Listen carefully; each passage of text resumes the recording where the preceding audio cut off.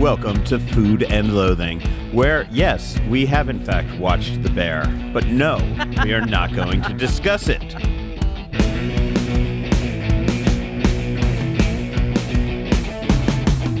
Because nobody in the restaurant industry wants to discuss that damn show anymore. And we are also a podcast about restaurants, not about restaurant TV shows. Now, if you've eaten a bear recently, kind of like those kids on Yellow Jacket before they discovered the other white meat, you know, I would be happy to talk about that, even if it happened on a TV show. Hell, you might even be able to drag me into a conversation about Cocaine Bear. Oh, that was hilarious. I still haven't seen it, actually. It's so funny. I don't like horror and gore, and it's sort of this mix of campy horror gore. It's absolutely hilarious. You have to watch it. I think everybody has to watch it. Okay, and that is the extent of our bear conversation for here. Hey, this is Food and Loathing. I'm your host, Al Mancini. A very long time ago, I was the obnoxious new food writer on the scene here in Las Vegas, tossing Molotov cocktails at the establishment. But, you know, then things changed. Meteor hit the earth and killed the dinosaurs, blah, blah, blah. Dark Ages, Renaissance, Industrial Revolution, home porn, computers, molecular gastronomy, streaming services, the bear. Yet, one of those dinosaurs is still here, and that's me, and I'm still hungry.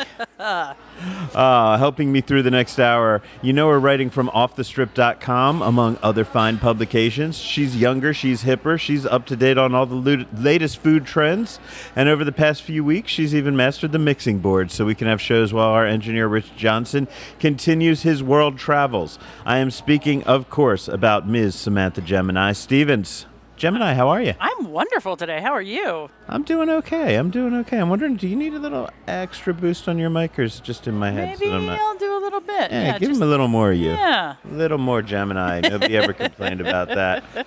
As I mentioned earlier, our engineer Rich Johnson is continuing his world travels. Last I checked his social media accounts, he was like eating tacos and lobster rolls, sushi, and Indian food in Paris. All over the place. In Paris, yes. Yeah. And then probably eating French food when he finally arrived in London. I think he's going to tell you all about it in next week, though I may not be here. But Rich is still lending his technical expertise to assembling each and every episode. But Gemini has also been doing a lot of the heavy lifting stateside. So thank you very much for that. I really do appreciate that. And that hard work includes booking the location for this week's show. So, Gemini, man, I'm just going to ask you to explain. Tell me where we're sitting. I mean, I'm eating. I've got some good fried chicken on a waffle in front of me. I got a very nice burrito, which seems to have kind of a hash brown patty on it and some sausage. What am I eating? Where are we eating? We are at Little Avalon and Hibachi Grill. I'm focusing on Little Avalon today. That's sort of their breakfasty, brunchy side of things. We are in Village Square over by the theater, which I think I just learned yesterday is permanently closed because we opened all these other new luxury theaters around us. But movie theaters, not exactly. They're being replaced by pickleball, aren't they? Pretty As much, a general rule in this country, wherever you used to see a movie, now you're going to see fucking pickleball. I even saw a sign on an apartment complex the other day advertising the fact that they had pickleball. So, I mean... Not movies, though. Not movies, not that I saw. But yeah, so Little Avalon is literally in the corner of the shopping center. It's the far back corner of the shopping center next to the Porchlight Grill, which is a bar. There's a Quest Diagnostics over here. It's in the same place as the Burgundy French Bakery. I could go get my cholesterol checked on my way out. Right, after we eat. The restaurant, after I eat that egg sandwich I'm looking at over there. Mm-hmm. It's in the same complex as the Burgundy Cafe Bakery that we love so much. And they call themselves an all-day coastal cafe and restaurant. And on their website, they also say they are a little oasis for shared meals, fresh ingredients, and all-day healthy bites. And while they do have vegan, gluten-free options and vegetarian things like that, they have a lovely thick-cut bacon, they do use eggs, they use cheese, and they have some really great sausages and breads. So definitely get in here for sandwiches, smoothies, fruit bowls, toast, pastries, lots of coffee and tea.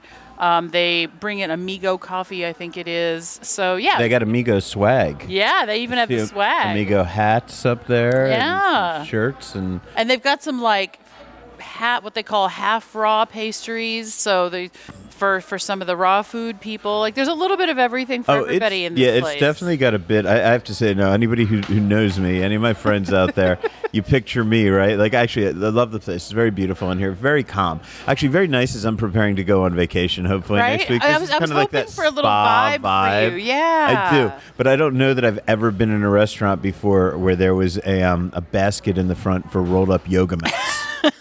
I mean, I'm looking at that like, what the... Okay, are people going to yoga in here, or is this like that's where you store your mat? If you that's just right. Came from yoga? If you just came from yoga, that could be a thing. I'm liking it, but that's a first for me, man. Chalk that one up on my list of first. Yoga mat basket at the door. It's kind of like a wicker basket too. Yeah, as I guess it should be. Yeah, it's a yoga mat basket. Yeah, so that's where I'm bringing you today to have some breakfast. I'd been here only once or twice before, and so something I thought I wanted to share. Well, thank you. I do appreciate that. Absolutely. And so I've got this breakfast burrito going on over here, which is very good. It kind of almost... it's hard to look into, see what goes inside a burrito, right, once you're eating it. But, I mean, it almost feels like a hash brown, almost like a hash brown patty kind of thing. So there's some good texture to that crispy stuff that's in there. There's a lot of green. I'm assuming that's guacamole. Yep. And I like how they grill the outside of the burrito, so it's not just this soft tortilla thing. Like, I like a little bite that little bit of a tortilla. crunch, make it a little toothy, little al dente. Yeah. I dig that. So this is really good.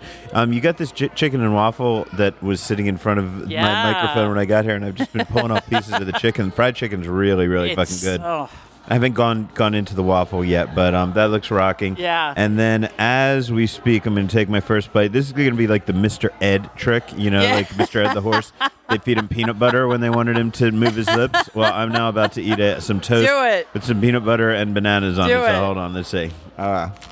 You can just talk if you want. Yeah, no worries. So I will describe what you're eating. It's a very crunchy piece of some of their homemade toast here, spread with this beautiful peanut butter, covered with bananas, a little bit of honey. Oh, clover thing there. I got a plant on it. You got some plant from the beet-based. That's a beet hummus toast next to that. Okay. So there's an overflow. There we go. Yeah. And then over by me, I've got what they call mom's breakfast sandwich or mother's breakfast sandwich.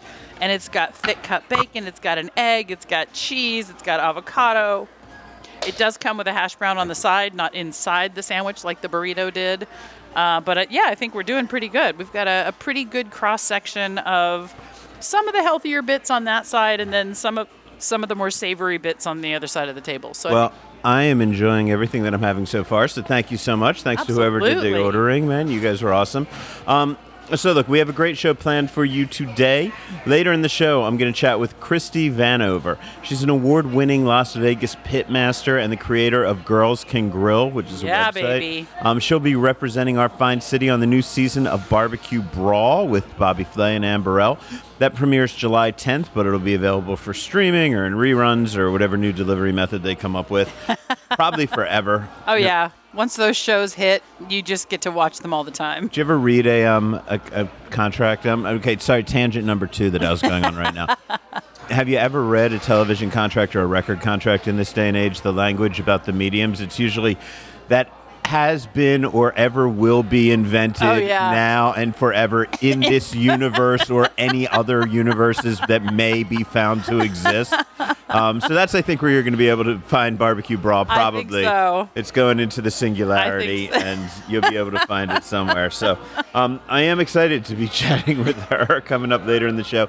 But before we do that, we'd like to tell you a little bit about where we've been eating. This is about as close as we come to restaurant reviews, although the goal is really to give you a glimpse into all of the cool food that is available in Las Vegas by just telling you about all the interesting places we eat every week. The goal is to come up with a few joints you may not have heard of or tried and convince you that at least one or two of them are worth a visit. So with that in mind, I'm going to let Gemini get started. Where you been eating other than this fine place that we're sitting right now? Oh my gosh. So my delivery this week, I've kind of decided that I'm going to have one every week because you just never know what's available out there. Some places I just know I'm not going to get to. I found Earth Cafe. There's 2 places here in Vegas. There's one off of Helen Toledo Street at Uncommons near the new Durango station, and there's one at the Wynn. Yes, I've been to the one at Uncommons and was not impressed with that one. So I actually kind of enjoyed it. I had a breakfast burrito, super customizable, and I'm a meat kind of breakfast girl. Like if I'm gonna do that, like one of the reasons I like this breakfast burrito that you're digging into right now. Pressed like a panini. The eggs were soft. I got to put sausage in it. I got to put some extra pico in it for some freshness, which I really enjoyed. And I also decided to try the Eggs Benedict Canyon, which I'm not entirely sure why they call it that.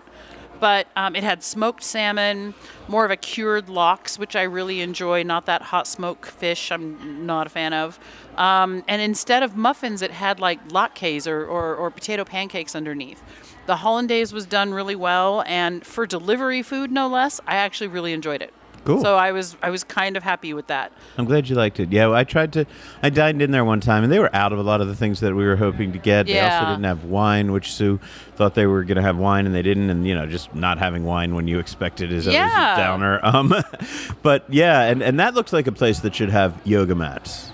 When I was in there, fair. Now that I think about it. The name kind of brings it out, because it's Earth, URTH. Yes, Earth. I don't know if that's the Earth Mother or what that Something. means. I have to mention it just because we did it. We went back to Carson Kitchen. We got you hooked now. You're back on a new thing ever I'm since back we've on been in there. A bunch of friends and I, we do Bourdain Day for his birthday, and we go somewhere. We basically order everything on the menu, and we just pass it around, and it's a great vibe. It's a great night. This one happened to be at Carson Kitchen, so we went the other night, had a lot of the dishes we had last week, but also some newer stuff that we hadn't had yet, which I thought was good. Of course, we had staples like the chicken skins, and then we got to try all the desserts, and all I can say is don't skimp on them. They had a donut bread pudding that was lighter than it should have been. I was asking Corey, I was asking Scott about that bread pudding last time I was there, right? So they're in negotiation with the Carl's people to start using their. That's right. Yeah, that's right. Start using so their pastry chef Amanda over there is amazing, and this bread pudding is lighter than it should be. This brownie was decadent. Brown butter ice cream that went with it, just super delicious. And literally, we ordered about, I think, 2/3 of the menu between 8 of us. So I think we did a pretty good job. Damn. We ran over after that to the Silver Stamp Beer Bar. I just love to give them a shout out. It's, if you haven't been in there yet, it's that place that you've never been, but you walk in and you've been there. Mm-hmm. It has that sort of older, like 70s, 80s vibe. Maybe it was your dad's decorated beer bar. A little bit like Eric Foreman's basement on the 70s show. On that 70s show. I say that in all the best ways. Yes, absolutely. It fits all the best things. And what I like about it, too, is I just don't drink that much beer anymore. Beer is just, as much as I love beer, beer doesn't love me. So what makes me happy is that Rose and Andrew also do a really great, funky, natural wine list. So I can go in, I can still have a glass of wine with my friends who are enjoying all the different beers, and it's pretty fantastic. Cool. I also got a chance to go to Zai by Chef Noe Alcala, who I'll be interviewing later this week for a future episode. But it was an eclectic menu. He sent out all kinds of stuff for us to try and taste. He plays by no rules over there, No does he? rules. No. There was pasta, and there was, Mexican food, and there was fish, and then there was this cannelloni with filet mignon and these Asian sauces, and you've got to try it out. I really like the vibe in there. I will say I was disappointed in the bar. I'm not a fan of the menu itself because it's all written out, including the prices of the food.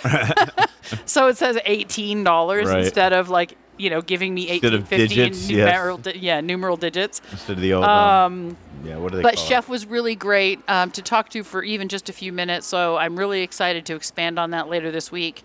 And then I had to pop into Garage East, and while I was sad about them not getting their JBF, they still proved themselves to be the best wine-centric bar in town, so it was really nice to go in there the night after we went to Zai and just have a little nightcap before we went home and say hi to everybody and just feel a little bit of that local vibe because they've still got it going on over there. Yeah, it's still, Garage East is one of those places that if you're in the Arts District and you're a foodie, if you go into Garage East just for one glass of wine, you will almost certainly see somebody Yes. right? I mean, it's just, I don't know, it's just one of those places. Absolutely. And as somebody, you kids today with your phones and the blah, you don't know. But in the old days, you used to just go to the place, right? You went to the place in the neighborhood, and you knew all the cool people would walk the fuck in. And Garage East still has that vibe, and it really has taken on that. I would love to see Soul Belly become more of that, but Soul Belly's still a little more tourist-y. Yeah. I mean, I still see a lot of people I know. Absolutely. But not mostly. But Garage East, man. It is like It is. it is so much less touristy and so much more in the know. Yep. You know, I mean, yeah, just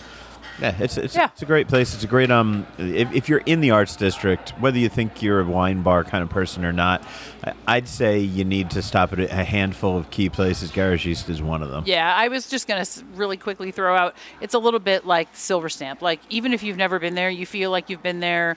They're there to help you. They're there to help you figure out what you want to drink. And, yeah, nobody's treated like a stranger. Everybody gets welcomed. So, yeah, get out in there. Cool. about okay, you? that's about it. Where have I been? You know, since we're here, I didn't bring this today because I didn't think it would be cool to go to. And now that I'm looking around at what a clean living place this is, I didn't think if I brought my own bottle of whiskey, it would have gone over well. And I'm starting to think that was probably a smart call on my part. Probably, but I do want to try now this. you have me intrigued. Yeah, you know, I was shopping for whiskeys this week, and you know, like I always like to just find things that I haven't had before, things that are higher end. You know, we keep them around the house a long time. We're not chugging them. They're there for Right. you know, for the collection, so to speak. A little bit of sipping here and there. So I came across something called Whistle Pig Smoke Stock. You have my attention. Yeah, they had my attention too because I was like, okay, who doesn't like Whistle Pig, right? I Yeah. mean, we all go all the way up to the super expensive ones down to Yeah. their basic ones. They're always good whiskeys. Even when I was doing the dry January, they had a really good product out there, which was a pre-made sort of Manhattan cocktail with no alcohol, and it tasted fantastic. Really? So yeah, Interesting. Okay, so I was excited, and then it said it was aged in Traeger wood-fired barrels. So now we got this kind of corporate cross promotion, right? Right. I'm a little, I don't know, but then I'm like, I don't know. I know a lot of smokers who like Traeger grills. You know, maybe this is a I'm curious though because the Traeger grill is a pellet grill. yeah. So I didn't how really. does this work with the? I didn't really understand, right? So I figured, what the fuck, I'll buy it. And I was really disappointed in it. I have to Yeah? say, I don't think I've ever been disappointed in a Whistle Pig product before. Okay. So I'll give you, some, and I'll give you the bottle. You can sip on it Yeah, for I a wanna week or sample two and it. come back. I don't have it in the car today, but we'll get that taken care of. But anyway, if anybody has any thoughts on this one, I didn't do a lot of research on it. It was really an impulse buy. Yeah. And I don't know. I hate to say this because to me, it tasted just almost like somebody added some liquid smoke to a fucking whiskey. I mean, Yeah. obviously they didn't. I know they didn't. I know they're a quality producer. I know there are people out there tearing their Absolutely. hair out that knows how good these guys are, and I know that they're good. But this one just did not fucking register with me at No. all. Okay. I mean, maybe if you want to make it in like an old fashioned and have it a little smoky, so you don't have to bring it out in the smoke Right. thing. Like it might be like it felt like a cheat. That's really what it felt like. It felt like Okay. a product that was a cheat. Whereas I've really enjoyed a lot of whiskeys that are aged in port barrels, that are aged in sherry casks. Yes. Things like that. I really, really enjoy American whiskeys when they're done that way. Yep. So I thought that maybe And I this would do give me love- something more subtle, but it Yeah. wasn't subtle. The smoke here was just not. And Yeah. yeah, so a little disappointed in that. There's my whiskey review, Okay. but maybe we'll talk more about that in the future when you can sip some as well. I went over to Osteria Fiorella. That, of Yep. course, is Mark Vetri's restaurant in Red Rock, and we had a great time. This was again one of those nights. We talk about it all the time. Sue just gets off work. Where are we going to go? Let's just sit at a bar. Let's have a few bites. Maybe we'll have pizza or pasta or tacos when we go home. But Something, let's yeah. have a few bites while we're out. So we went there. Sue had a burrata salad, which was fantastic. We had a good crudo, which I think was made with 2 different cuts of tuna. There were some cherries chopped up in there, with onions, microgreens. Really good Interesting. crudo. Yeah. I usually see more citrus fruits in crudo than I do cherries, so I really did enjoy that. Yeah. And I'm hoping they were cherries now. If somebody calls me from there, and then Whistle Pig, and I'm on everybody's shit list for getting ingredients wrong. No, I'm 99.9% sure on that one. I never trust my notes. But what I saw on the menu, the waiter said to me, "Oh, have you been here before?" "Yeah, it's been a little while." "Okay, let me tell you what's new on the menu." And he pointed me to the corn agnolotti. Now, I've had this dish before, right? He's Yeah. like, "This is new on the menu." He's like, "Well, it is seasonal." I'm like, "I guess it's been a fucking year since I've been here. I don't know." But this is a really, really cool dish. Yeah. And I had it again, and I liked it as much as I did the last time. It's corn agnolotti with blueberries and basil. Oh, that sounds lovely. Just a very interesting, sweet meets savory, meets fresh and herbaceous. And Mark Vetri obviously has a team that knows how to make amazing pasta, so you're not losing anything there. Right. So I would go back. Again, it's there every time I'm there, but apparently it's a seasonal dish, so go back and get it while it's in season. Slice House I dropped by. I had a quick bite. I'm going to mention them later in the news. I'll mention Tony Gemignani as well. But since Awesome. I was over in Green Valley Ranch, I grabbed a slice, and I just grabbed a slice of the Sicilian. And it was so fucking good. It was so light. It was so pillowy. It was so perfect. And those of you who don't know, Slice House is, Tony Gemignani has Pizza Rocks, and Yep. he has other higher-end restaurants in California and here in Las Vegas. But Slice House, and he does have a Pizza Rock, by the way, in Green Valley Ranch, where you sit down. Yep. But Slice House is where you just go for a slice. It's the food court place. It's Yep. over there in GVR. And when you can get a slice of Sicilian at a place that is just a slice house, Yeah. and it is 100 times better than most of the Sicilians I've gotten wow. in Las Vegas. I mean, it's up there. It's up there with Chris Decker's. It's up there with, in my opinion, Dom DeMarco's. These are Yeah. like the good Sicilians in this town. And it is up there with those, just buying it at a slice at a food court, which was just fantastic. And that just proves what a genius Tony Gemignani is. Yep. Meanwhile, I had one from Brooklyn's Best, a Sicilian, not that long ago, that I don't know what the hell they were doing with it. So, and Sicilian can be tough, but they definitely knocked it out of the park. Okay, and then I did 3 more trips to the Sundry since last we Yeah. spoke. So I'm really trying to get the hang, and I want to explain to people, I guess, more what the Sundry is all about, because I feel like people are going in there and they're not quite getting it. Yeah. I'm seeing a few of the complaints on social media and stuff like that. So I'll tell you about my visits, but I'm also just going to tell you, the basic idea of the Sundry, which is in the Uncommons, but Yep. it's not everything in Uncommons. Lots of things are Uncommons that are not part of the Sundry. Right. Salt and Straws in Uncommons is not part of the Sundry. Yep. Amari is going to open in Uncommons. It's not part of the Sundry. There's a great Peruvian place coming that's not going to be part of the Sundry. But the Sundry itself is this big, giant, massive food hall, large industrial space, huge ceilings, etc. They have 13 communal-style concepts in there. So Okay. 13 restaurants that you order all at the same time from the same menu. Then they have Okay. 2 additional sit-down restaurants. Okay, so that would be Mizunara, which is from Chef Cho Yep. out of California, and BS Taqueria, which is an offshoot of Broken Spanglish, Ray Garcia's restaurant. Yep. So those are the sit-down restaurants. But the 13 that you order by themselves, they've changed a little too. But let's go in the order of what I did. So first of all, first day, went to a media event. And they just invited all the press in. We had 5 or 6 courses over at Mizunara. Mm-hmm. Then when we were full and ready to leave, then they said, hey, have 5 or 6 more courses over at BS Taqueria. And it was fantastic. I mean, I really enjoyed it. Some dishes I really loved. I've already said Mizunara is doing those big open hand rolls, Yep. which is a trend that I'm not loving, but that's my problem because everybody else seems to love them. Everybody else seems to love it. And the food yeah. was and they were delicious, so I'm not going to complain about them. It's just a style that I'm not that Sure. into. They did some, kind of what you'd call new style sashimi or, the crudo-esque Japanese stuff with a lot of things. Did that. Did some amazing, beautiful cold miso. And Interesting. this is Chef Cho's mother's recipe, he was telling me, so definitely try the cold miso when you're in there of all these things. There's also something that was a mixed tempura. It was like all the vegetables plus some fish just kind of all shredded up and then mixed into these sort of fritters that are all just Yeah. fried together. And it reminded me sort of a corn and shrimp fritter that I've had. I'm thinking maybe at Cassie Beach House, but I digress. But it was just very fritter-like, right? Yeah. You picked it up, it was fried, and there's the onions, and wait, what's that, a scallop I'm getting? So I really dug that dish. Really, really good. Then we had some fantastic steak. If you're a steak eater, definitely yeah. don't miss the steak when you're ever at Mizunara. We moved over to BS Taqueria. Started off with an agave spirits tasting, so Sotal, things that are not mezcals, things that are not tequilas, Yep. but the other agave spirits that are out there. And we had a nice lesson. The Sam there, really, really incredibly smart and well-educated guy. So I loved learning about these spirits from him. Cool. So I would recommend that, especially if you, if you're one of these people that tries to impress your friends by being like, I don't drink tequila, I'm into mezcal now. No, fuck this. Turn it up another notch. Right. Come here, drink some of these other things, and That's awesome. Then you're gonna really feel like a rock star, know it all among your friends, which is what we're here for, to help you do that. That's right. He had sort of a tuna tostada, which was delicious, but it reminded me of a little bit of something Morimoto does. Yeah. Which isn't a bad thing to No, not remind at me of all. that, but done in its own style, done really, really well. The mushroom tacos are spicy as fuck. I had them at the opening party, and they did not devastate my taste buds. So I tried them again here, and Yeah. then like the next course, I was just like, I need water. I can't taste anything.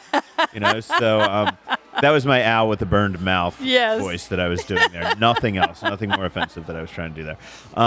Then we did some elote kind of corn ribs. They're Oh, elotes yeah. done in a corn rib style, which a lot of people doing corn ribs now. Yep. But it's cool. It was fucking awesome. As long as it's delicious.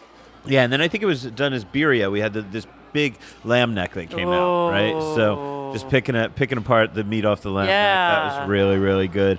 The churros he does were light as air, man. I mean, don't miss those as well. We did some, I believe, some dulce con leche on there as well. Ugh. So that was day number 1 of my return. Your right? return Of to my the return, 'cause Sun I've Group. already been to this place a couple times. Day number 2, they invited us out for Smitten ice cream. Okay. Okay, so yes, by the way, thumbs up to both BS Taqueria and to Absolutely. Mizunara. Mizunara. And I would say if you are a Ray Garcia fan and you have eaten at Viva in Resorts World, I would tell you whether you love Viva or whether you were disappointed in Viva. Either way, I'd highly recommend going back and trying BS Taqueria because Okay. it is a slightly different concept. It's more of a street food thing. Okay. It is, so it's not aimed necessarily at the casino guests. I mean, it is one of their sit-down restaurants, but Sure. it's in a food hall, right? Yeah. So I don't know. I feel it's a different vibe. They tell me, all of his team tell me that it's a very different attitude that they had going in with how they designed the menu. So I'd recommend that. Yeah. So next day, as I'm still digesting that feast, they had us into Smitten Ice Cream. And if you go in there, I really wish Smitten Ice Cream had its own bar where you could sit down, but it's Yeah. not. This is off the communal menu, Okay. right? So, but Smitten they're known, they have this great technology for making ice cream in 90 seconds. And they pour the pre-done mix in, and they put the add-ons in, and then they, whatever, and the liquid nitrogen. Yeah, they got baby. this crazy-shaped mixer with a double helix. And it's cool. So I had a lot of fun there. And the ice cream's fantastic, but they then let a few members of the media make our own That's flavors. cool. Now, you can't do this at home, so it's almost like mean to tell people about this, but I do like to talk about how my stupid brain works. Yeah. So they had all the normal sweet treats and the regular flavors that you would get at an ice Sure. cream place that were out there. And then they had some weird shit that the chef had brought over from the other places within Uncommons. Okay. So she rated Uncommon. So she brought over some wasabi powder. Then she brought over some fresh wasabi relish. She brought in some pork from BS Taqueria, right? God. Some spiced pork. And we were permitted to just do whatever the hell we wanted and have fun making the flavored ice cream. So I created the Neon Feast ice cream, and that was the flavor name. Only one pint Okay. in existence, and I think I've eaten it. But and so I'm gonna walk you through my logic here. So I wanted Please. to go because Don Cherusny was there. I know he was going to go hardcore on making some of the savory flavors, Yeah. right? And said I know I can't compete with him, and he's just going to be a bigger badass than me. So I'm like, okay, I'm going to go in. I'm going to take this logically. So my first thought was that if I was going to go with some hot or some spicy or some really that I needed a way to bridge it. So for my base flavor, Yep. I started with the salted caramel. Okay. Because I figure right there you already have the salt with the sweet, right? Yep. So now you're okay. So now for me, I need chunks. I need texture in my ice Yes. cream, right? So throw in some fucking cookie dough because it's cookie dough. Love it. Throw in some day-old St. Honoré donuts, right? Yeah, Which donuts. are there because St. Honoré's in the food Yep. hall. Love that. And mix them all in. And then on the top, a little scoop of the fresh wasabi. Ooh. And then a tiny little drizzle of the oil that they put onto the Nashville hot chicken Oh my over God. at Cowbird. So it had a little garlic, a little heat. And now I didn't go crazy. I didn't put ghost peppers. She offered them, but I didn't do No. that. But I thought I made a pretty I damn think good that I would eat flavor. that. I was digging it, man. I like it. I was proud of myself. I don't know. It might make other people horribly ill, but it definitely worked with me, so I loved it. Then the next day we went, the communal dining system. Sue and I just went in to eat by ourselves. Yeah.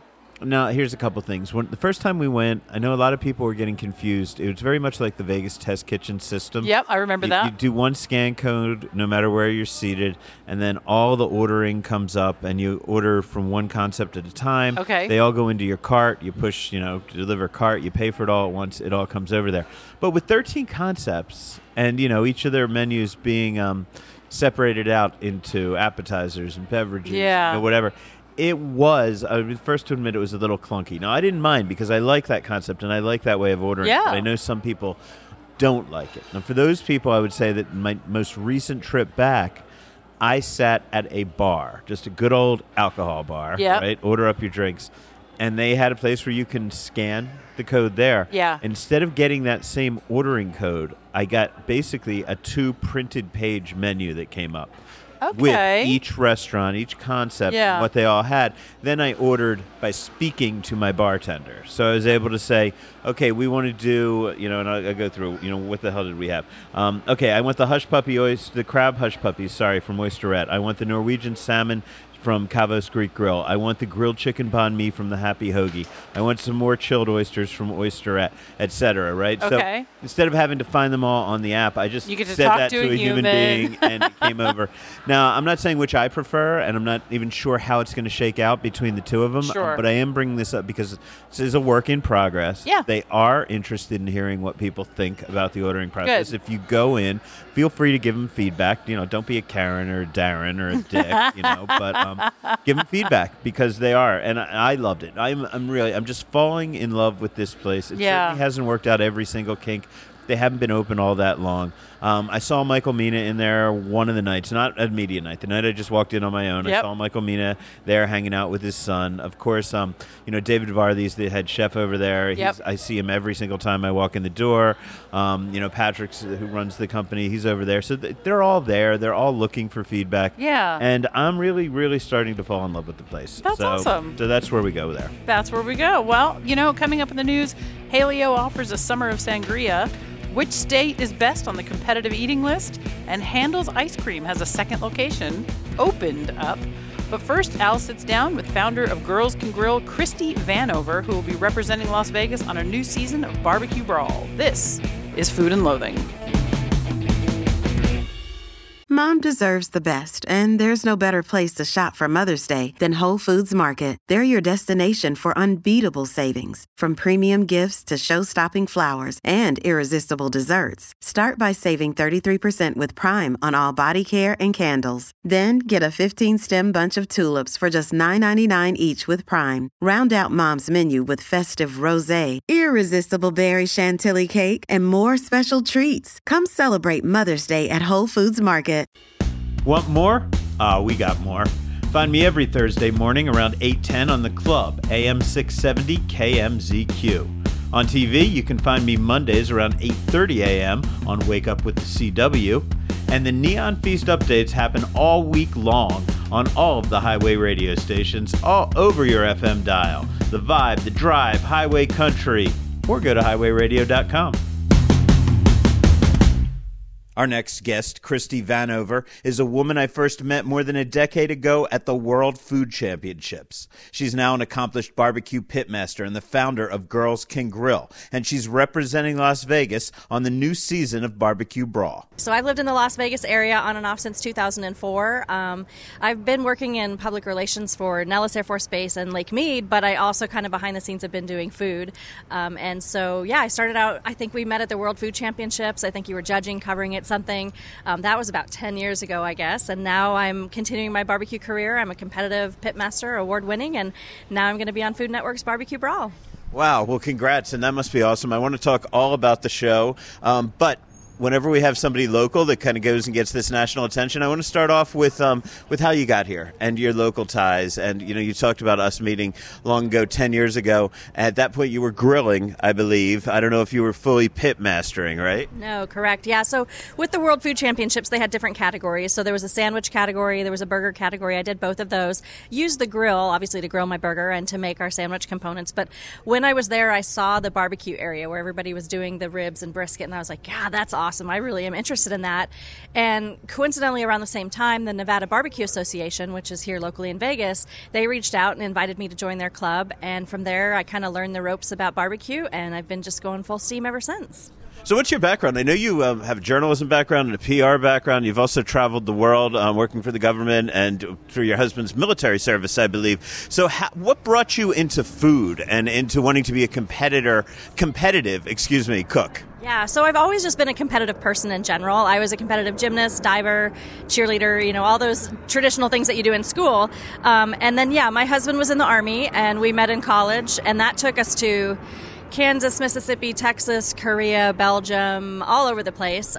His family is from the Philippines, and many of them decided to retire in the Vegas area. So when it was time for us to settle, we decided to settle in the Vegas area as well. But my love of food, I guess I've always loved to cook, but it was really once I started traveling to all these different places and learning about different cuisines and cultures and just things that I have more of a Southern style, I would say, kind of a little bit fattier foods like biscuits and gravy. But then when I go to Korea and learn about kimchi and different things, kalbi ribs, I've kind of learned to infuse that into my cooking, which makes it a little bit more unique. So let's get this right off the bat. Have you ever been a professional pitmaster? Do you sell your food, or has this always been a hobby and competition thing for you? Yeah, so I don't have a restaurant. I don't cater, so I don't sell my food, so I'm not professional in that aspect, but I'm professional in the sense that multiple major brands hire me to develop recipes for them. I do grill reviews. I've got 30 grills in my backyard right now. I've cooked on dozens of different grills, but I work for some of the top food and grilling industry experts. Like, I've worked with Weber, I've worked with Traeger, I've worked with any grill company that you can name. I've pretty much worked with them. I'm an expert reviewer for Barbecue Guys. I work with Snake River Farms from a Wagyu standpoint. I'm a beef advocate with the National Cattlemen's Beef Association. So I'm not a professional pitmaster from providing food to the public, but definitely a professional in the barbecue world. And almost a professional athlete or a professional competitor, and you get the endorsements, and it's a really wild world out there, the barbecue world. How did you get into that, and how did you get into doing it on a level where you could do it professionally? Yeah, like I said, it really came down to the Nevada Barbecue Association. So when I went to my first meeting there, they had a demo that day where they were showing how to do competition pork butt. And they have local competitions here in Vegas every now and then where you don't have to be expert pit masters like myself. It was really more beginning stages. They had an event called Thrill of the Grill. They've actually got an event coming up July 8th, which is a rib and chicken cook-off. And so I started small. And then as I started to get better and get my name called during awards, I just got the buzz. And then I started going to classes taught by other professionals, started doing a lot more research, and then just competed more so that I could keep winning. And now I am a Nevada, Utah, and California state barbecue champ, and my brisket is ranked 5th in the world. Wow, that is amazing. That world is interesting, the competitive barbecue world, and I don't want to pretend that I know anything about it. I've been asked to write about it over the years. I remember I went down to Pahrump for a weekend and watched a local barbecue challenge there. I got to hang out with a lot of the competitors. I'm going to talk to you about my impressions of it, and then you tell me where I'm way off base, what I got wrong, because I don't know things and I like to learn. It seems to me, though, that it's a very kind of tight-knit community. People that travel, the same people travel from one competition to another. They all know each other. A lot of retirees seem to do it, not exclusively, but certainly quite a few. And it almost seemed to me, from my very limited exposure, that among the people that travel and do it, it's sort of like, okay, you won last week, but I'm going to kick your butt this week, and I'm going to hit you next month at that competition. And in the end, hopefully we're all going to get enough points where we can go on to regionals or nationals. But it seemed very much a community and a lot of camaraderie in there, and not quite as cutthroat, but sort of, well, I've got my points to make it to the regionals, so I hope my buddy might maybe get them, even though I'm still going to do my best. Yeah, that's dead on. I mean, it really is a family, and that's why I love it. When we show up to competitions, they are our friends, they are our family. They may live in California full-time, we're here, or they may live in Kansas. But yeah, when we get together, we just love seeing each other, but we also help each other out. So at a competition, if somebody forgets something, they need foil, they need honey, whatever, we'll give it to them because we want to beat them, but we want to beat them on their best day. We don't want to beat them because they forgot an ingredient. So yeah, there's a few of us. There's a few of us in the Vegas area also that compete. Steve-O's Barbecue. He and I are like brothers and sisters, and like he just beat me at the Nevada Championship in Boulder City that I won last year. And so then I went up to Utah and I was like, I got to get a better score. I got to beat him. So yeah, we I guess fuel each other's fire so that we can both remain competitive, and now hopefully we'll both be at the World Championships together. So it's definitely community. And I should tell people, if you're wondering why this is so noisy, I chose like the worst place to do this interview. We're in front of a Mothership Coffee, great place, but I didn't realize we were in a flight path. So, but it's still a beautiful day outside, so you guys are just going to have to bear with us at home for that. Okay, so you're on TV. Let's talk about how that happened. How'd you get to go on to Barbecue Brawl? Is this something you applied for, or is this something that you got called and got the invitation? Yeah, actually the very first season they reached out to me. Food Network reached out to me. They said I was interested. They wanted me to fill out the packet and apply for the show. And I didn't get picked up for that show. And then they shot seasons 2 and 3 together. It was during COVID, so they were kind of like trying to shoot it all together because there were so many restrictions they had to go through. And I didn't get picked up for those 2 shows. But then this year, I decided to throw in my application again. My barbecue chops are much better now than they were 4 or 5 years ago. And you go through a lot of casting calls with producers via Zoom, and then eventually they let you know. And it was really down to the wire just a couple weeks before shooting, but they gave me the green light to head on out to California. So what's the experience like when you get there? Because, everybody watches food television and they have an idea of what it would be like to go on there. It's not always quite what people are expecting. So could you tell me what the experience was like? Sure. So I've done local TV as far as, because I've been a journalist and because I was a spokesperson for Lake Mead and for Nellis and other things. I've been on TV before, but never a TV production like this. So yeah, it was great because we didn't know who else was going to be on the cast, the other contenders, and I knew a few of them, so that was exciting. Obviously, we know of the judges and the mentors. So Bobby Flay, Ann Burrell, and Sunny Anderson are the mentors, and it was cool. It was intimidating. The set's beautiful. Everybody will get to see that. But I didn't know how real it would be. Like, you see things on TV, you watch Chopped, and you're like, do they really make ingredients right away, or is there like a pause? And no kidding, it's like go and come up with stuff fast. And I'm a really, really meticulous person and very mise en place and planning, organized. So to just run to a pantry and then be able to whip out something in 30 minutes was definitely a challenge, but it was really fun. And I think it was one of the, greatest experiences that I had is I was with a lot of chefs this year, restaurant owners, and just chefs who aren't even mainly barbecue chefs, just really good chefs who like to cook over fire. And it really helped elevate my game and pressure me to do more chefy stuff than I'm used to doing, because I do a lot of backyard barbecue. So that was a fun experience.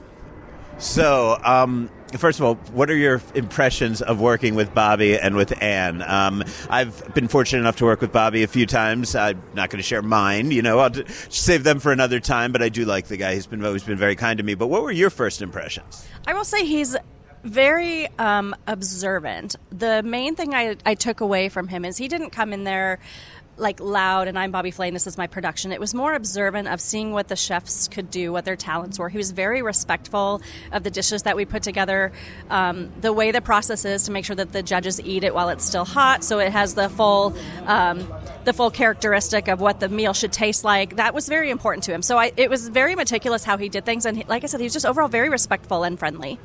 And what was Ann like? I've never met her. I believe I've been in some rooms with her. I saw her waiting for her luggage once at LAX, but I've never had a conversation with her. She's very competitive, and I like that competitive spirit because I'm competitive as well. So she likes to win. She's very organized as well. Like when it's down to the wire, she's really good at keeping her team on track and getting them to deliver. She's very creative, and like I said, yeah, just very organized, really a firecracker full of energy. So what are the stakes for people who may not know when you're on Barbecue Brawl? What are you grilling for? Or, excuse me, what are you smoking for, I assume? Are you smoking or grilling? It was a mix. So, usually barbecue is long and slow, but this is a TV production, so we weren't doing like 12-hour briskets. Some challenges are 30 minutes, some are 2 hours, some are a lot longer. But in the end, the title of Master of Q, the winner gets to be Master of Q, and then they get their own, digital production on Food Network. Okay, so no, we can't talk about whether you won. By the time we hear this, I'm hoping to drop this right after that is dropped as streaming so people will be able to see it. And along those lines, where can they see it? Yeah, so it's on Food Network, so you can stream it if you have Discovery Plus or FoodNetwork.com, or if you're, if you're local, you have cable, it's Channel 42, I believe. So yeah, anywhere you can view Food Network. I think even YouTube TV might have it, but it does premiere July 10th, 9 p.m. Eastern and also 9 p.m. our time, Pacific, and it's a 10-week show, so it's not just a one-time show. It'll be on for 10 weeks, and each week somebody gets eliminated. How many competitors overall? So there's 12 competitors overall, and they vary. There's pit masters from Texas, from Kentucky, several people actually from California, both North and Southern California. One contestant is originally from Brazil. So there's quite a nice variety. Chicago, I think, yeah, they kind of pretty much went east to west and north to south. Let's talk about your company, Girls Can Grill. Obviously, love the name. I think that there's so many, with Women Pizza, there are just so many organizations coming out there that are really trying to right some of the imbalance, the gender imbalance in the cooking world. Did you feel there was a need to come up with, and be particularly bold about, needing to have a feminine presence or a female presence in the grilling world? Did you feel like that statement needed to be made for some reason? Yeah, a little bit for myself also. So when I first was at World Food Championships and I was walking around the pits where the barbecue pitmasters were, there were a couple women who were competing, but it was definitely a male-dominated field. And I thought, you know what? Why don't more women do this? I can do this. I know I can do this. My parents always taught me, you can do whatever you want to do. You can be whatever you want to be. So I started it more as for myself to say, yes, Christy, you can do this. And then I realized as I posted more on social media and became larger that I was inspiring other people, other women especially, who were interested in grilling but didn't feel like it was quite their space. So I just wanted everyone out there to know that, and the world has changed a lot in the past 8 years since I've done this, but 8 years ago it was almost taboo, different. Women didn't necessarily want to get dirty and do that. But then pellet grills were introduced, and that's completely changed the scene because you just walk outside and push a button, and next thing you know, you got brisket. And so now there's tons of women out there. But yeah, it was definitely something to inspire myself and to inspire other women that, hey, just give it a shot. What's the worst that can happen? You burn a brisket, oh well, but just give it a shot. How were the men in the industry? Because we spoke about, not the industry, I guess in the field, I should say. We spoke about it being a tight-knit community. So were the men that dominated it at the time that you were getting into it, were they welcoming of having women in there? Or was it kind of either consciously or spoken or unspoken sort of a boys' club that they didn't like you treading on? Yeah, that's a fair question because I didn't know what I was walking into. And when I first showed up, they were very embracing, very welcoming, almost like a big brother. Like, what do you need? How can we help you? What do you want to learn? So yes, it was always been a very welcoming community. And now that I kick their ass a lot on at competitions, they're like, damn it, she's here again. So it's kind of gone full circle. But no, it's totally a family, and they've always made me feel welcome. One of the things I was concerned about when I launched my website, girlscangrill.com, is would men come there? Would they want to get recipes from a woman? And surprisingly, about 60% of my viewers through my website are male. So I provide content that is for everybody, but I also have that underlying inspiration for women who want to give it a try. If people go to your website, what would the one tip that they can find there? If there's one episode, one thing that you really should see if you're new to grilling, what would the one be? Definitely my no-fail way to smoke brisket. It's my number one recipe on my website. It's a very long article. As we mentioned, I was a journalist by trade, so I go a lot into the deep details about how to properly trim it, how to properly inject it, how to thaw it if you buy a frozen one, all the way to how to smoke it. Because a brisket is something that costs $60 to $300, depending on if you're getting Wagyu or prime or choice, and you don't want to mess it up, especially your first time out of the gate. So I would say that if you're ready to smoke a brisket, go to my website, check out that smoked brisket recipe, and it'll really walk you through every step. Okay, so I want to talk to you about what you think about the barbecue scene here in Las Vegas. I've always thought it's a great scene because we're not tied to one particular style, very much similar to the pizza world. So we have people that bring in influences from all over, and they usually don't have to worry about somebody saying, well, that's not barbecue because that's not what I grew up on. Because we're Vegas. We are a melting pot of cuisines. When you look around, because it is still a relatively young scene here, I think, are you encouraged by where we are, by the people that are out there doing it, both on the home side, because I have been to some of those, those at-home grilling organization meetings, and they seem really, really cool, but then also on the professional side, the options that we have, places we can go out and buy barbecue? Yeah, I definitely think there is a good variety here, and it's saddening because a couple of my friends opened restaurants that unfortunately didn't make it. I mean, Vegas is a hard food market. It's a big city, lots of options.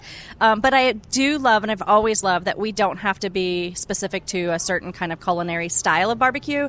I know when I talked to Michael Simon several years ago when I went to his restaurant at the Palms, he was talking about how he brought Cleveland-style barbecue to Vegas, and the challenge that barbecue restaurants on the Strip, he told me, face is that when travelers come here and they want barbecue, they are expecting Kansas City barbecue or Texas barbecue. They aren't expecting something avant-garde or different like Cleveland-style barbecue that's really more like mustard-based kind of bohemian influences. And so he did have to adapt his menu, he told me a little bit. And actually, I think he took the kielbasa off the menu. I'm not sure, but there were definitely some moves that, people just were not having. But he also told me once that he got lectured by somebody who told him the best way to make a brisket was to put it in a crock pot with baby rays, and that his brisket was no good. So there's so much you could do, I think, to adapt to the market. Yeah, absolutely.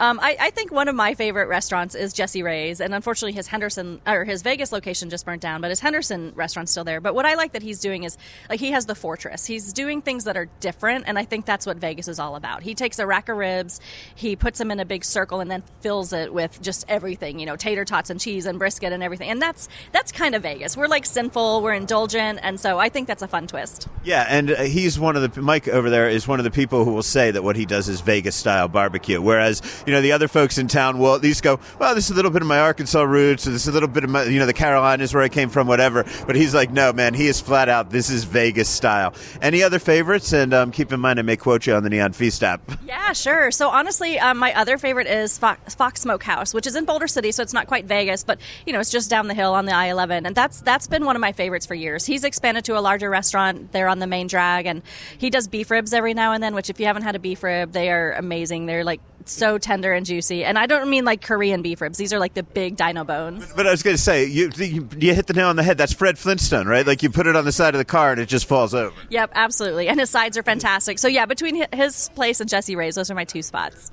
Okay, awesome. So no place that people can buy your food, though. That's what's bumming me out here. Yeah, no place to buy my food. But there will be an event. I think it's September 30th. That's going to be in town. The information's coming out through the Nevada Barbecue Association, and we'll do a People's Choice contest. So at that contest, we'll be putting our food out there, and people can buy it at that contest. So every now and then, I'll do People's Choice. But from a restaurant standpoint, that's just a whole nother game, a whole nother world. I love to cook. I love to compete, and running a restaurant's just not my jam.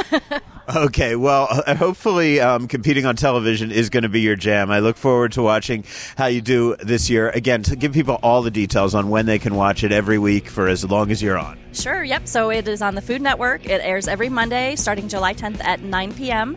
And you can also stream it through Discovery Plus and Food Network. And if you have questions about it, follow me at Girls Can Grill on every social media platform, or go to girlscangrill.com and you can find information there. Here you are in Vegas, you're hungry, and the choices are endless. But do you really want to trust the crowd? You can trust Neon Feast. Restaurant recommendations from real food pros, sharing where they send friends and family. All that knowledge is just a download away on the Neon Feast app. You want the strip, off-strip, downtown, great views, great value? Find smart, informed restaurant recommendations on the Neon Feast app and neonfeast.com. We are all over social media. Just search for Food and Loathing or reach Al directly, info@foodandloathing.vegas. And where am I these days? What am I doing? Most important, what am I eating, cooking, and learning?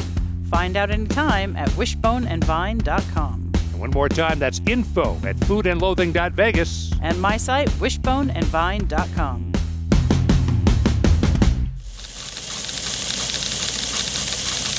And it is news time. Let's see what I've got for you in this pile of mess that I call my notes. Hey, I was invited into Rosina and Electra at the Palazzo this week, which surprised me because I didn't know that they were even going to be around for that much longer. A lot of people have been curious what's happening with the Cocktail Collective at Venetian Palazzo ever since the 8182 group, who are also known for Lunetta and Mas Por Favor, ever since they took over, right? So there was a lot about the Dorsey's been closed, and there's a new bar coming in there, and that's fine with me because that's probably my least favorite of the three of them. I mean, it's a great bar, Dorsey, but I'm not going to miss it. It was big and like a library. But I like Electra. I like kind of the glam rocky vibe there. But mostly, I love Rosina. Yeah. And, so I was a little nervous, like, oh, my God, are they going to totally destroy Rosina? What are they going to do with Electra?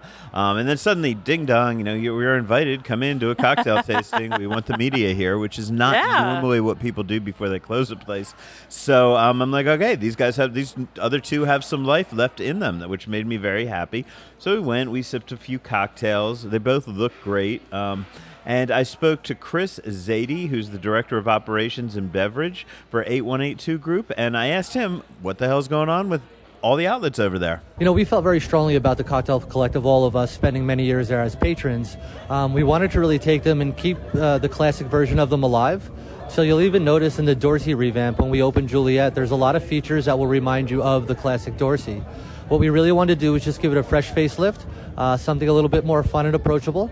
We're going to add a little bit of live music in there, dueling piano style, keep the DJs at night, and bring you a very unique, very extensive specialty cocktail program, things that you'll be able to enjoy as well as visually and on the palate. Make sure that we have a lot of things for the gram as well. So that's in the process of being revamped right now. But we are here today. I've just been to Electra, which I've been to many times, and we're sitting here in Rosina. Everybody wants to know what's happening with those two those two spaces. Absolutely. So we're looking at Electra to revamp right after the opening of Juliet, a couple of months in. Still up in the air what direction we may take it and what it may exactly be, but you could definitely look forward to a much modern, much newer ultra lounge type feel. Similar to what you get over there, just a much newer feel, but very nightclub-esque. Looking at Rosina, out of the three, all of our favorites, something that you don't find in Vegas, as intimate as it is.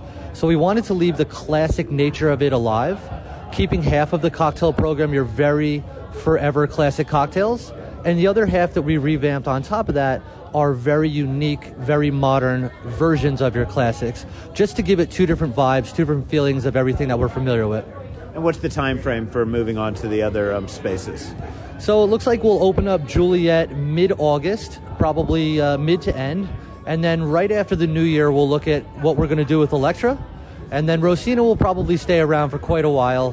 Like I said, it's something that we really enjoy over here. So we may just continue to upgrade the beverage program here and leave it as is for a little while. And congratulations to Tony Gemignani. Pizza Rock Las Vegas was named the number 18 pizzeria in the USA by Top 50 Pizza. Tony Gemignani also scored the number 4 spot for Tony's Pizza Napolitano in San Francisco. So there he is. He's a number 4 for one of his many San Francisco places, number 18 for Pizza Rock Las Vegas. By the way, I checked. They did not differentiate between which location that one was. Most people know the downtown Las Vegas one, but the Green Valley Ranch one's just as great. Yeah. And apparently the people at Top 50 Pizza think they're both great. They gave them that. But this is the first time that Top 50 Pizza has ever put one owner on a top 50 for a country, for the same country twice, right? That's so nobody's amazing. ever gotten 2 listings within the same country, right? Yeah. So here's Tony G. He's in there twice. One of them's right here in Las Vegas, and that's pretty badass. And I'm just thrilled to have him here. And of course, in addition to Pizza Rock in downtown Las Vegas and Green Valley Ranch, he operates that Slice House in GVR that I was telling you about earlier. Yeah. Do the Sicilian. It's fucking good. That's amazing. I've got to get my happy ass over there. I mentioned earlier that Halio is doing Summer of Sangria. Halio, of course, is in the Cosmopolitan. They're kicking it off with an entire month, the entire month of July, dedicated to sipping limited edition sangrias with specialty paired tapas. And so dinner service nightly from 5 is when they're offering it. They have a few different sangrias. It's $14 by the glass, $38 by the half pitcher, $60 for the pitcher. You have the Sangria de Vino Tinto, so that's going to be tinted wine, probably rosé, maybe red. You've got Sangria de Cava, which is going to be cava, which is Spanish. Bubbles? Yep, Spanish bubbles. Very much like champagne, but very territorial, just like champagne. Gin, vermouth, and seasonal fruit. The Sangria Rosada is rosé wine with gin, vermouth, and seasonal fruit. And then they have the Sangria Roja de Lujo, brandy, vermouth, seasonal fruit, and Garnacha wine. That one is specially priced at $70 a pitcher, by the pitcher only. And then they have a Chef's Choice tapas. For $21, you get 3 bites to go with your sangria. And you can get a couple of them to go. That would be the Roja or the Cava for $14 a glass. Walk right out the door with it. All right. And as we record this, it is Tuesday. It is July 4th, and Nathan's Hot Dogs holds its annual hot dog eating contest today. But there's some fun trivia I wanted to share from the research team at Gambling.com, who decided to work out who the top 10 best states for competitive eating were. And Nevada got number 1. Really? They Is analyzed that because of our competitions or who lives here? It's Which a of the mix of pros? both. So they analyze a lot of things. They analyze 6 different data points to measure this, and that's native MLE eaters, and those are I don't even remember the term now. So but these basically are competitive people eaters. who live here for Major League Eating. Yeah, Major really, League right? Eating. Yeah. That's right. So that would be people like Mickey Sudo, who lives in Las Yep. Vegas. She's a native. Yep. And so total eating world records, MLE contests in 2023, man versus food eateries per capita, eateries review scores, and Google Trends scores for the man versus food keyword from the past 12 months. per U.S. state. So the total averages were all scored up, and yeah, they ranked the top 10, and Nevada got number 1. Sounds like a really complicated algorithm that they could have been using to come up with something. Right. And then again, maybe they just typed it into ChatGPT. I just thought that, who knows, right? Ask the computer to figure out the fucking algorithm. I just thought that was so much fun. Hey, Handel's homemade GPT. ice cream. Got the letters wrong. It's ChatGPT, right? I think, I think GPS. so. I don't know. Fuck you. Close enough. Anyway, I'm sorry. I interrupted That's your okay. ice cream. Man. Yes, we have more Handel's ice cream in the valley. Last week, they opened up a second location located at 7345 Arroyo Crossing Parkway. And That is, if you think about that, where that is, if you're familiar with that, that's on Rainbow, just south of the 215. Right, that Arroyo Crossing thing. Right, and that is so close, actually, over to Uncommons, where we have the Smitten ice cream that I just told you about, and Salt and Straw, right? And then you're not even all that far from Sorry Not Sorry if you want to go over to Flamingo. That's a little bit of a hike, but that's turned into, the Southwest turned into a fucking ice cream hub. I think we should have a contest. I miss some of those gelato places that used to be over there that were really good. But those were really good. Led by Carly LeDuc and her husband Jimmy LeDuc, the Rainbow Handle store will offer a unique experience for visitors. They come from different professions, but they came together about their passion about ice cream. This particular one is 1,500 square feet. It will feature local flavors, including some favorites like black cherry, Buckeye, coffee chocolate chip, Graham Central Station, Oreo dough, salted caramel toffee, and more. The store will offer dine-in, pickup, delivery, and catering. Both locations, including that new Rainbow location and the original at Trop and Wallapai, will be open from 11 a.m. to 10 p.m. Okay. And I just wanted to throw one more out there. We had them on the podcast recently. The Tinned Fish Club of Las Vegas is holding its first tin share at the Silver Stamp Beer Bar on Monday, May 10th. So you're listening to this on Friday. Get your tins ready. Admission is only $5. I think that applies to your bar bill when you get there. And all you have to do is bring a tin or two of your favorites. Bread, butter, and all the accoutrements will be provided. And, of course, your beer is on your own tab. You can't just bring, like, bumblebee tuna. No. You could, but you might get looked at funny with all the different tins we have out there, especially after talking to these great ladies. So where would you send somebody to get a tin if they want to come to your event? Well, if they're going to do it, they might as well just go to Tinned Fissionado. So on Instagram, that's tinned_fissionado. FISHIONADO, or you can go to the website tinnedfissionado.com. And that is about it for this week. Looking through my notes, can't find them, but I know who I want to thank anyway. Thank you to Christy Vanover. Thank you to Chris Zati for coming on, and everybody at Little Avalon for hosting us and bringing us some awesome food. It's amazing to be here. Everybody out there in this world should check it out. We will be back next week, except I may not be back next week. You may not be. Yeah, I'm getting the hell out of Dodge, trying to do a little vacation. I don't know if I deserve it, but I'm taking it. Amex has the points to spare. So, but I believe, if I'm right, hopefully you and Rich are going to I think I'm going to have Rich back, and we will hold down the fort. Okay, yeah. We'll so you and Rich will catch up. You'll ask him why he ate everything but French food in France. Correct. You can make sure why the fuck he was eating New England lobster rolls in France. You're going to ask him that question. I am, right? and sushi. Okay, yes. I need to know that. And then I think I may have an interview that I'll be able to provide for you. Maybe even two. Yeah, well, I'll get some stuff. Yeah, and I'll get I'm going to get Chef Noe Alcala in this week, so we'll be able to share some stuff with him from Zai. Okay, sounds awesome. So there's going to be a show. I won't be here. Come on, that's the best of all worlds, people. You're going to love it. Oh, for Samantha Gemini Stevens and the traveling Rich Johnson, I'm Al Mancini. Stay hungry.